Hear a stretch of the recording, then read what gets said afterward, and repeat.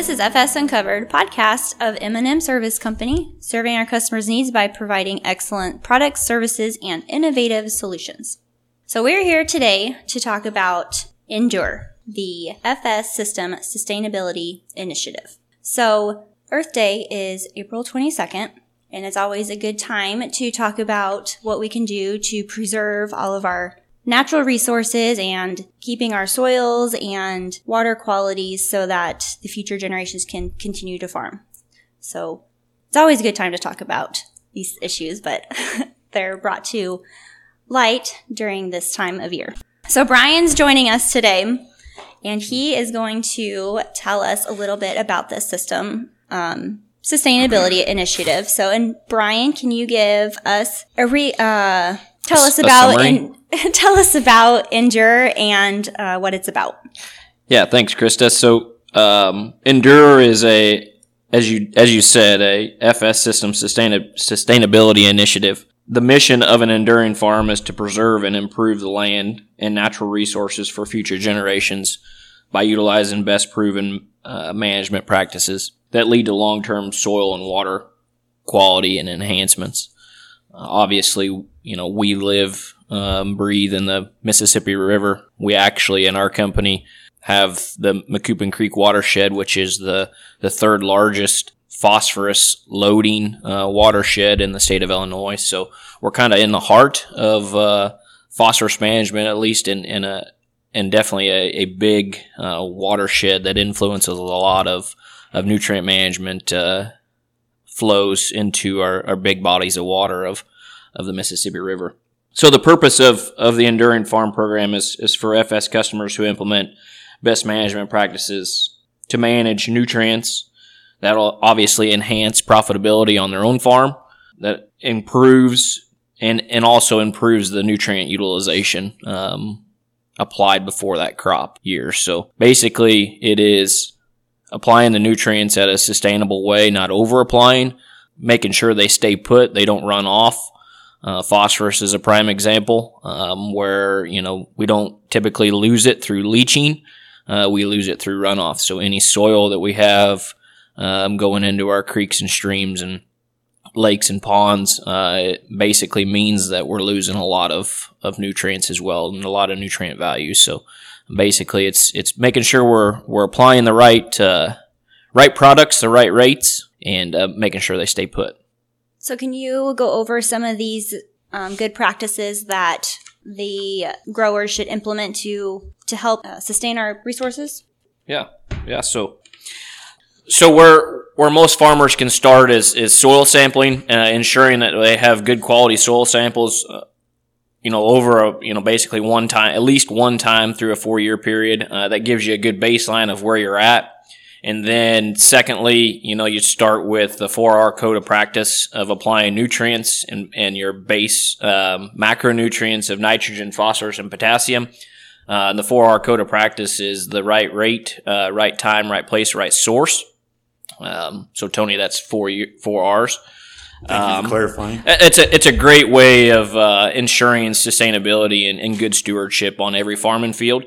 You can move right into nutrient management, which practices can include VRT, lime, phosphorus, and potassium.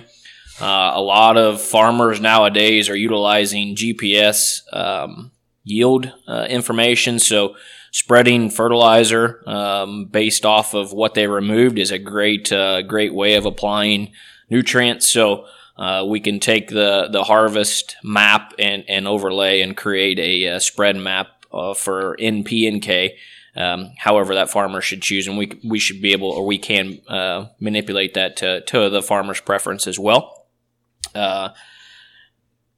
No applications of P and K on frozen or snow-covered ground. Again, like I talked about, most of our nutrients, major nutrients, besides nitrogen, just your P and K are typically not lost through leaching. They're lost through runoff. So obviously, if we're applying P and K on frozen snow-covered ground, the old theory was, and I would agree to this to a certain level, but it would help get that nutrient into the soil. But you got to understand that there's a lot of money at stake when we're applying this stuff on frozen or snow covered ground, and just that potential for the snow to melt and run off, and then you get, increased erosion as well during the typical winter months. So because of the influx in temperatures. And the big thing moving forward, we've kind of seen a decent little push here is utilizing cover crops. I'm a proponent of cover crops on certain farms and fields. There's some acres that it just doesn't make sense, and there's some management practices and some operations it doesn't make sense on. But that's obviously something that's getting a lot of attention with government programs and our own local programs. So it's something that we're going to continue to see grow year over year, and definitely something that a farmer can utilize in his nutrient management program to ensure that he doesn't lose nutrients, that we sequester nutrients from the soil. The big one is cereal rye ahead of soybeans or corn, really. You look at nitrogen and the amount of soybeans, or the amount of nitrogen that soybeans do produce. And a lot of the nitrogen we're seeing in tile, going into the rivers and streams and lakes is really coming from the leftover nitrogen that a soybean will produce.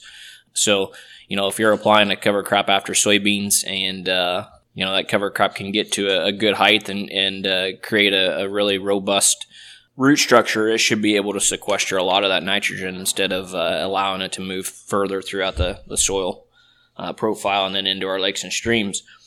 Last piece, but definitely not least, main program would be like your nitrogen management program. So utilizing the MRTN calculator for a base rate of nitrogen and anhydrous ammonia in the fall, just ensuring that we're not over applying nitrogen, ensuring that we're applying fall nitrogen in an adequate time, adequate soil temperatures of 50 degrees or less at that 4-inch level. A big push from us has been for over probably 10 years now has been the nitrogen management as a system and utilizing multiple application, multiple forms. Again, it goes back to your 4R code of practice with nitrogen specifically, utilizing multiple sources, multiple timings, multiple rates, ensuring that we're applying an adequate amount in an economic way, but more importantly in an agronomic function where corn plant can utilize it the most efficient and produce optimum yield. And then ensuring that we're utilizing nitrification inhibitors in serve with your fall anhydrous ammonia or spring anhydrous ammonia. Centuro is another one. It's got the same properties, same characteristics, and then your urease inhibitors, your volatilization inhibitors when it comes to applying nitrogen products over the top. So those are your basic ways of implementing these types of practices to qualify for that enduring farm. Brian, you mentioned the importance of cover crops and how that you expect to continue to grow. And then you kind of gave a couple examples of some good practices, but then you also mentioned that there were some practices that in your opinion don't make a lot of sense. Can you expand on that and talk about some of those practices that you don't think are going to be fruitful for people?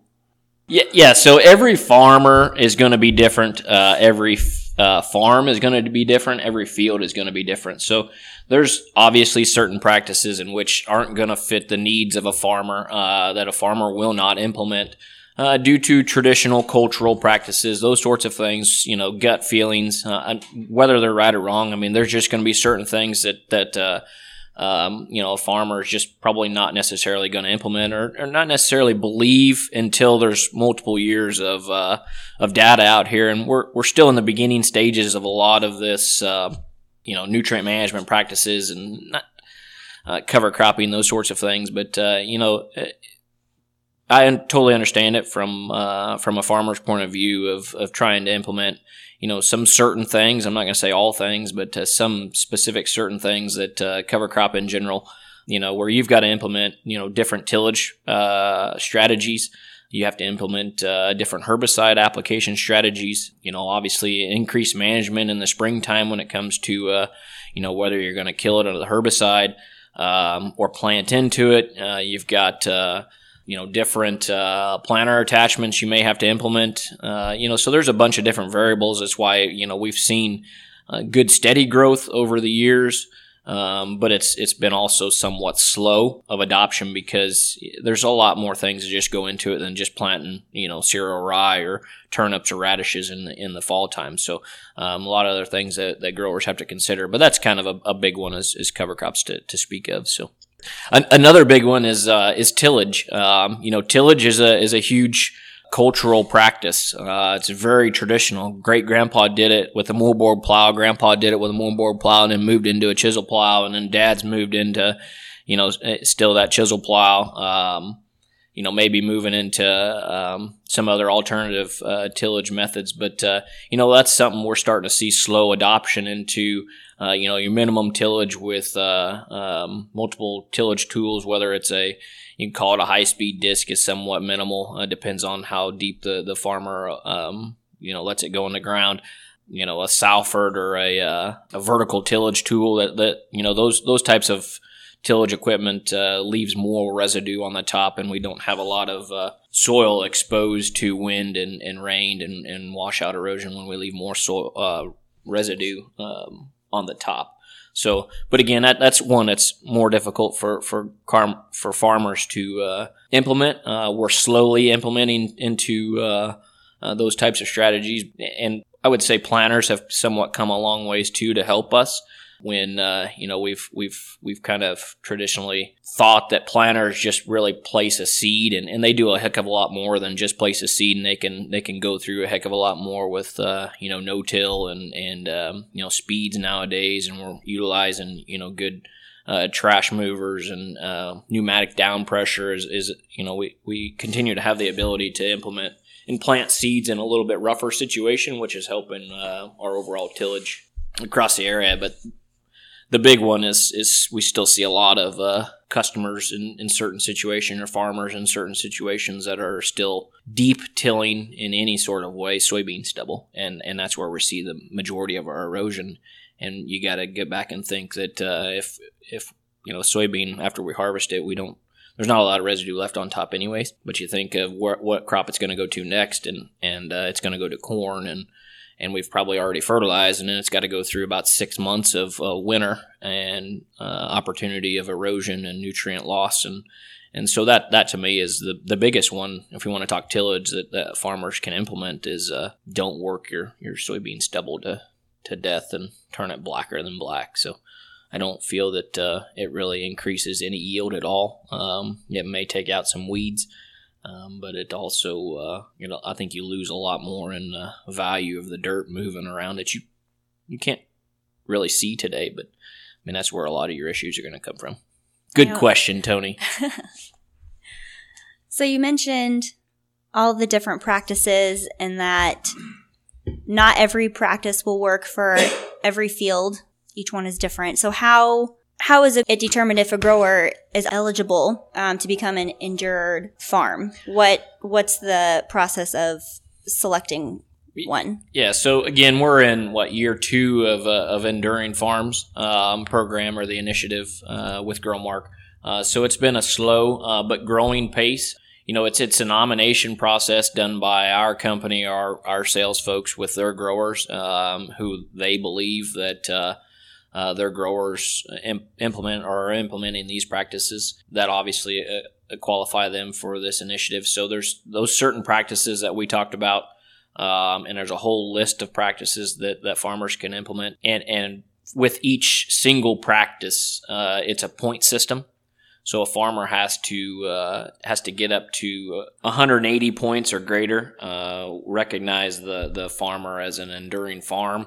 And then if a farmer's going above and beyond, if he implements more strategies, practices on those farms and fields and those acres, and an additional 90 points, he would be recognized as an enduring farm plus grower, which basically is just a step above, obviously. But he's making that initiative, taking that initiative, and going one step further with it.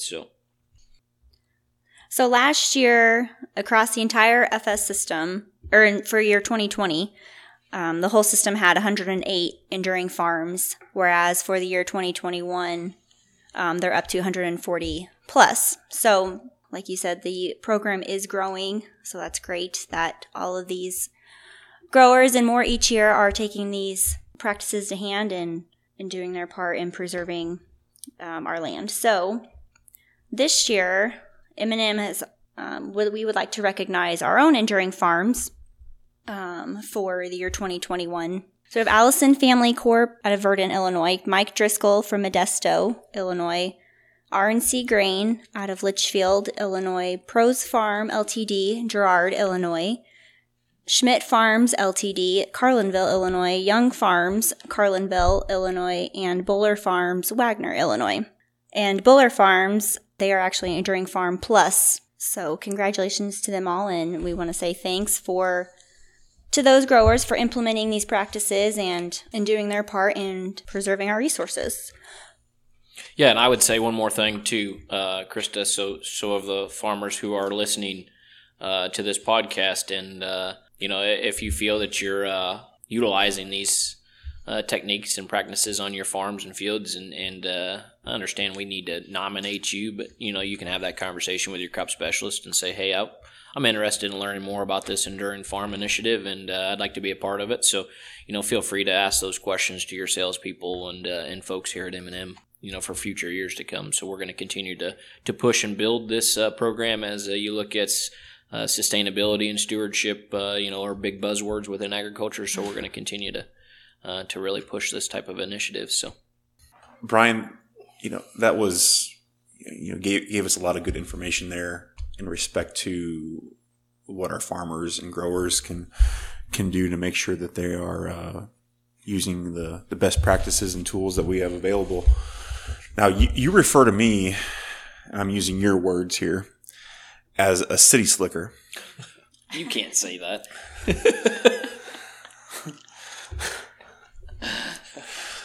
Go ahead. So, we focused a big part of this conversation about the farm and what we can do to further agriculture and use best practices. But, in our geography and our landscape, we have a lot of, again, your words, city slickers. What are some things, as we're like Krista said at the very beginning of this, and why we're doing this is we're coming up on Earth Day, and what are some things that everybody else can do in terms of practices, whether it's on the agricultural side, whether it's in their gardens or anything like that. What are some of the things that you mentioned that can be implemented on a smaller scale in the backyard? I'll give me as an example. I use cover crops in my garden beds. We've got a pollinator area. I use rain barrels for water. What are some other practices? What are some other things that a person like myself or Krista can utilize for best practices? Yeah, so great question, and I'll back my comment of the quote unquote city slicker verbiage. In agriculture in rural communities in the past,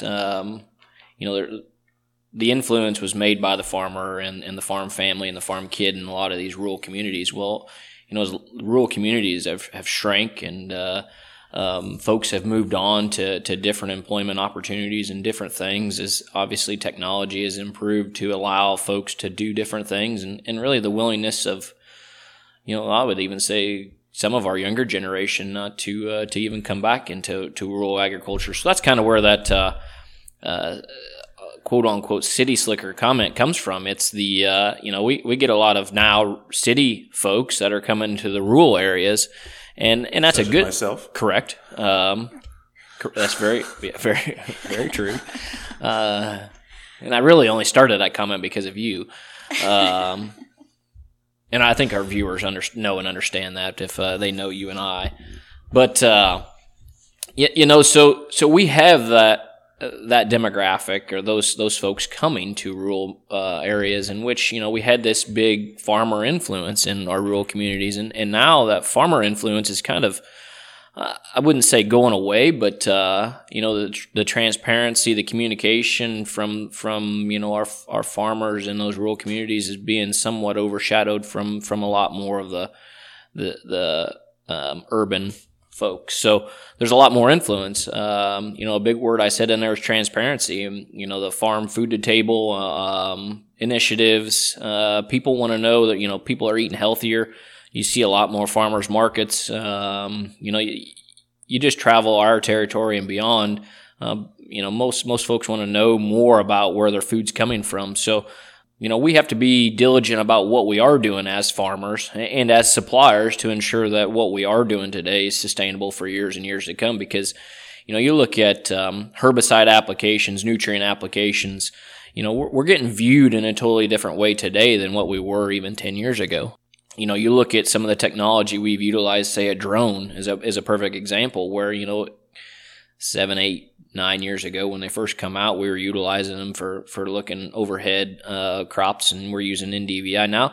Now you go fly that drone in kind of an urban area or in your neighborhood, and we're probably going to get the police called on us and maybe even get it shot down because these folks, some of these folks think that it's they're looking at it. So that's the kind of landscape that is out there today. So we have to ensure that what we are doing today is sustainable for years and years to come, and mainly because of that transparency aspect.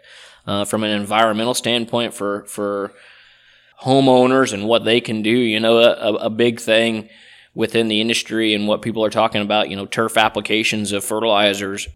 Again, we talk about applying fertilizers on our farms and fields to grow a corn, a soybean, or wheat crop. But think about the fertilizers that we're applying in yards, and I would probably venture to guess that a lot of folks don't even know what their soil test values are in a lot of yards. Now, I'm not saying that we're over applying nutrients, because we're applying nutrients based off of the recommended application by the label, but there may be in some cases where we don't need to apply. You do see a lot more interest in honeybees. You can get on the Drift Watch site and look at all the kind of the honeybee sites around apiaries. So there's a lot more of honeybee sites around. You're seeing a lot more of the pollinator plots go in. We've got one here just north of Cardinalville. Again, it's agriculture's been so rural, and we have to figure out how we can come together as rural kind of meets urban, and we get a lot of chatter from the urban folks that don't necessarily understand, but kudos to them to want to educate themselves and want to do some of these sort of things. So there's a lot of things that a homeowners can do. You mentioned it, cover crops on gardens. You don't have to work the crap out of your beds and whatnot. You want to ensure that your dirt's not moving, rain collection, water, that sort of stuff, whatever you want to do. It really has everything to do with the amount of time in which that person has to implement those similar practices. So I think the fertilizer on the lawn was a good point. Mm-hmm. There's probably not a lot of people that think about when we get all these rains, where that water's got to go somewhere too, and it's carrying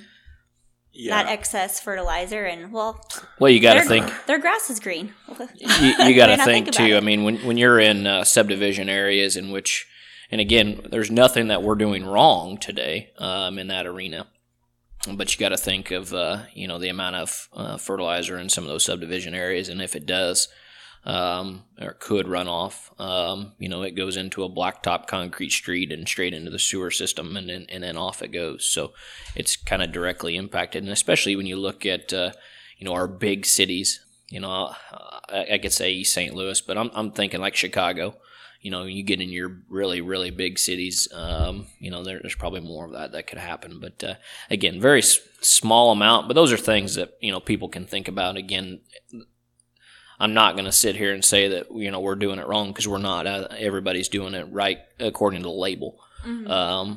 And I'm one to say that I really like green grass. So, but I've always said a good agronomist better have a good-looking yard. So if you don't have a good-looking yard as an agronomist, you're probably not a very good agronomist when it comes down to, increasing productivity. So that's just, again, my own matter of opinion. So, this might be a record day. You actually, when you said kudos to those people, so basically you paid me a compliment. I want to say that's probably first time that's ever been record, and there's actually I'll give you some money proof here when we get done. proof that is taking place.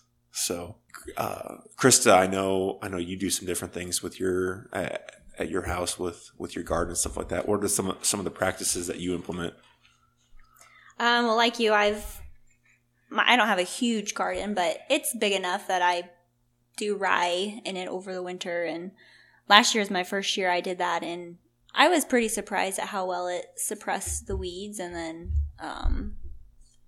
so I've seen it firsthand in all the fields, but I thought it was pretty neat just seeing how it impacted my little garden. Yeah, you think about weed suppression, but you also think about if you allow that rye to get up, a foot or two, and then you can, figure out how you can crimp it or roll it down, between the rows. And, you think of all the spring days and summer days in which, you're typically running around there and trampling in mud. So it's not necessarily just, suppressing weeds. I mean, you get a little bit of a barrier there for you to get out and enjoy it as well. So there's a lot of features and benefits to it, yeah.